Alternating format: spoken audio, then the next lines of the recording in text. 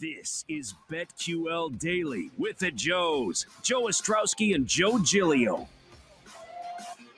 We're back, BetQL Daily, right here on the BetQL Network. Joe O, Joe G with you on a Wednesday, and we had a great way to start the second round of the Stanley Cup playoffs last night. The Avs in overtime get through. They win, as you heard right there. Let's talk some hockey and some golf. We'll get to the PGA Championship with Jeff Davis of Circa Sports. He's on with us right now on the Roman guest line. Jeff, let's start with the hockey. You heard it last night, obviously watched it last night. And really what was interesting about last night's games compared to the first round, the unders came in last night. A lot of overs in the first round of the postseason, and the unders came in last night. Do you think we're about to see this shift here where we go to more unders moving forward in the playoffs after a first round of mostly overs? You know, I don't think so. You can't put a lot of stock into two games. The sample size is awfully small. The totals for game one in these two series opened awfully high. They both took under money, but I think that plays into a lot of how high the total opened in and of itself. So putting too much stock over the course of a series into one game probably isn't the most successful angle, but I haven't really put enough thought into it to make a decision one way or another. But yeah, I wouldn't. I'll never take too much from one game. Jeff, where are you guys over at Circa with your cup odds? Obviously, everyone has the Avs as the runaway favorite at the moment, but the market seems to be pretty close, 2 through 5. Yeah, we're plus $1.60 on the Avalanche to win the cup, but after that, the Lightning, the Panthers, and the Flames are between plus 465 and plus 620. I also missed the Hurricanes in there. Hurricanes 5.5 to 1. So those four teams really close. I think Calgary is going to handle Edmonton in 5 or 6 games, and I think the Calgary-Colorado series is something a lot of people have been looking forward to since before the playoffs started, and I'm kind of hoping we get it. So as you look at this, Jeff, and you kind of play it out, the Eastern Conference series that is most interesting to me is Tampa Bay and Florida. I mean, Tampa Bay has done this so many times, and they just find a way, and they're at their best, and whenever they lose, we know they win the next game in the postseason. What do you think about this matchup? Because Florida's gotten a lot of hype. The trade for Giroux had a great regular season. Tampa Bay, I'm seeing right now a series favorite. Florida plus 122 where I see it. What do you make of this series, Tampa Bay and Florida? Yeah, you've got a team with no playoff experience versus the team that won the cup the last 2 years. I think the Braden Point injury matters quite a bit. I think last night's game was a whole heck of a lot closer than the score made it out to be. I think either team could have won that game. And I think it's going to be a lot of the same going forward. I think people might be underestimating just how good this Florida team is. I think this series goes far. I think it goes at least 6, if not 7. I think, plus $1.25 on the Panthers now to win the series seems like a good bet. I ran my numbers last night. I came up with about minus $1.10 on Tampa.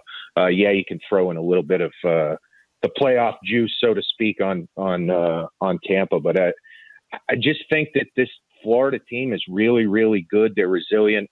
I don't know how many times during the regular season they were dead and buried after 2 periods and come back to win.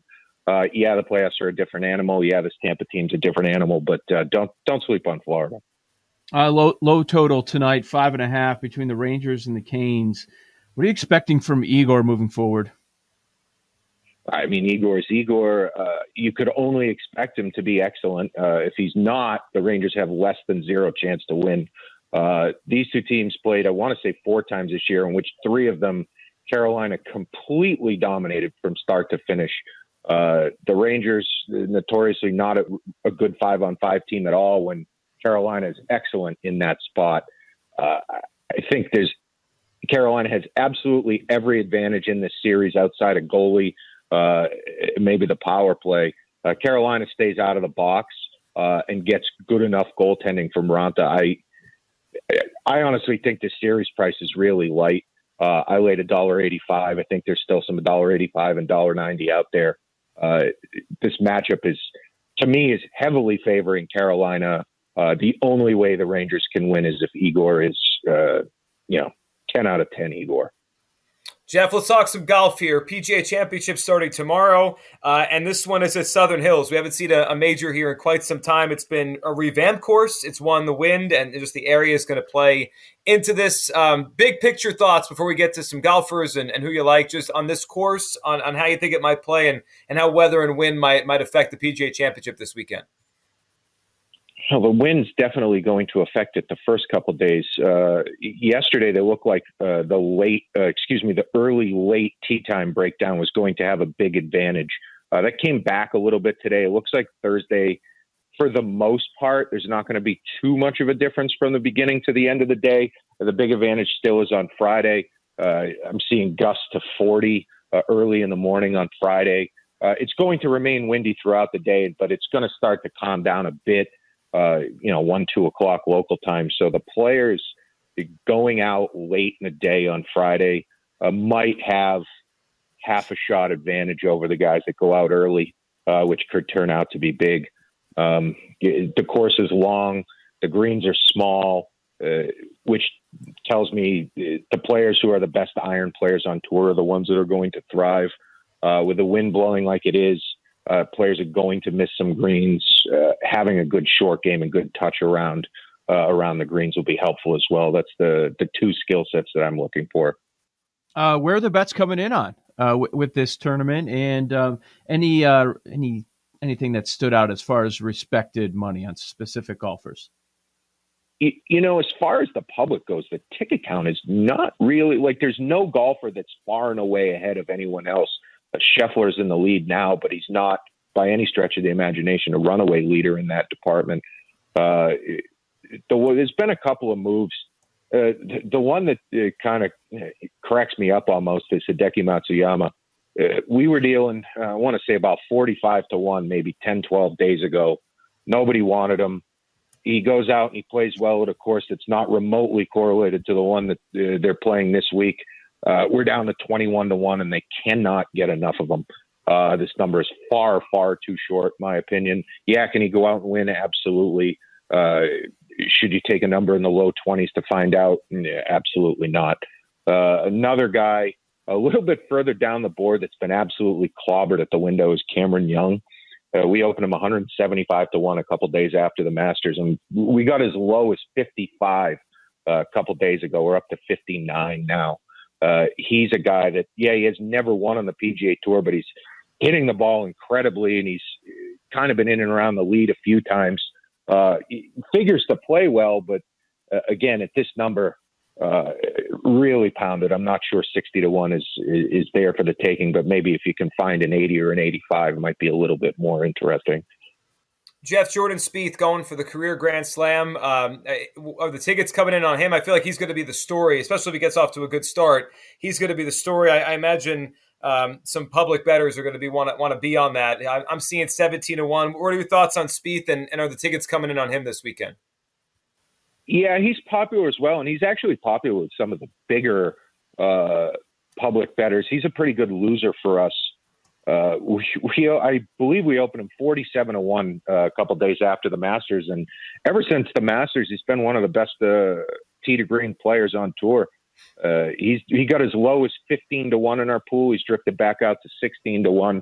If he's going to hit his irons the way he's hit them in his last few events, he's absolutely in contention to be around on Sunday. You look at the top of the board and there's so little separating the guys at the top, and any of these guys could play well and win this week. Jeff, for this event, typically with majors, we're staying near the top of the board, always with the Masters, and I'd say for most majors. As far as this one, can we see some sort of a Phil repeat? Do you think it's worth any dart throws, any numbers north of 50? Yeah, there's a couple guys out there. Another guy that's really got blasted at the window, Mito Pereira, rookie in the fall, played really, really well. Looked like he kind of was on the cusp of winning. In his weekly event numbers, he was 25, 30, 35-1 most weeks. Well, he kind of fell out of form for a while, and he's played well of late. He was as high as 300-1. He's down below 150-1 at our shop. He's taken quite a bit of interest, and he might he might be worth a small stab, and I would say he's definitely worth a stab in your derivative type top 20, top 10 markets. He's a guy that is kind of under the radar, trending a bit. Another guy that has attracted some interest, hasn't done much in majors, but Sam Burns in and around 50 to 1. Every time he's involved on Sunday, he's there till the end. He's won a few times. He's not going to back down in the face of pressure with these guys. So he's another one that if he's around on Sunday, he absolutely can win this event. Jeff, Will Zalatoris is a name that comes up on our show a lot, and we're trying to decide whether to jump back on or stay away because we've been burned before. What's your thought on Zalatoris as we head into this tournament and where he sits, maybe with a chance to do something big? Yeah, Zalatoris, one of the best iron players on tour, and he seems like an automatic top 10 every time he tees it up. My only skepticism with him is I'm not sure his short game's good enough. That being said, if he hits his irons as well as he can, he is in the good part of the draw. He's going out late on Friday. Is he ready to win a major? I think his game is good enough to be ready to win a major. And, he's kind of, when all these guys up top take money, somebody's got to drift out. He's one of the guys that got as low into the mid-30s. Now you can kind of find 40, maybe in the mid-40s. I think maybe, something in the mid-40s seems like a pretty good bet. And I would think the way he hits his irons, he's absolutely live to win.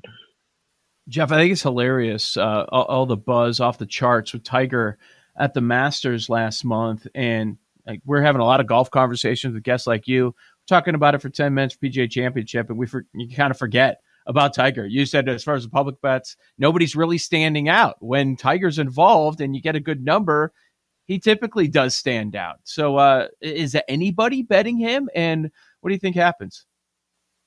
Oh, absolutely. I mean, we're taking our fair share of Tiger money. Like I said, all the ticket count is all kind of jammed in, but his number is the biggest of all the people they're betting, so we have some liability. I just kind of made the decision yesterday morning. We got as low as 86 to 1, I believe, yesterday. Money would come in. And the way we manage our pools, when we shorten a guy, we got to lengthen guys, and we got to keep the whole percentage about the same. So just kind of made the decision yesterday that he's not going to win, and I've just been drifting him out. We just went to 104 to 1 a few minutes ago, just before I got on the air with you guys. And he's, unless we take a bet of substance on him, I'm just going to keep drifting him out. I mean, we all watched him play at the Masters. Watching Sunday was a tough watch, watching him hobble around trying to hit shots. And I don't remember what he shot, but it was a very big number. If he was in contention on Sunday, I will be thoroughly shocked. To me, he's a legend. He's the best ever, but it's like, I believe Father Time is passing him on at this point. Jeff, does and it's obviously unique, but like when someone like Tiger, who is not a great player anymore, gets a lot of tickets, does that make it difficult to move? Like you said, when a lot comes in on one guy, you move the numbers around, try to even it out. Does it make it difficult? Obviously, no one's going to complain about tickets coming in on any golfer before a major, but does someone like Tiger make it difficult to kind of make the math work and move the odds around? Believe it or not, it makes it easier if you're okay with stomaching the big red number when he wins. You just have to ask yourself, like managing a golf pool with a really low hold percentage, you're just going to have guys you lose to. You just have to know who you can stomach to lose to. And if Tiger wins, fine, because yeah, we're going to take a beating if he wins, but the people betting Tiger Woods are the same people that are going to take that money and continue to bet. They're just going to enjoy it. They're going to bet the golf. They're going to bet Tiger. And it keeps the public happy. So yeah, to me, it's a liability.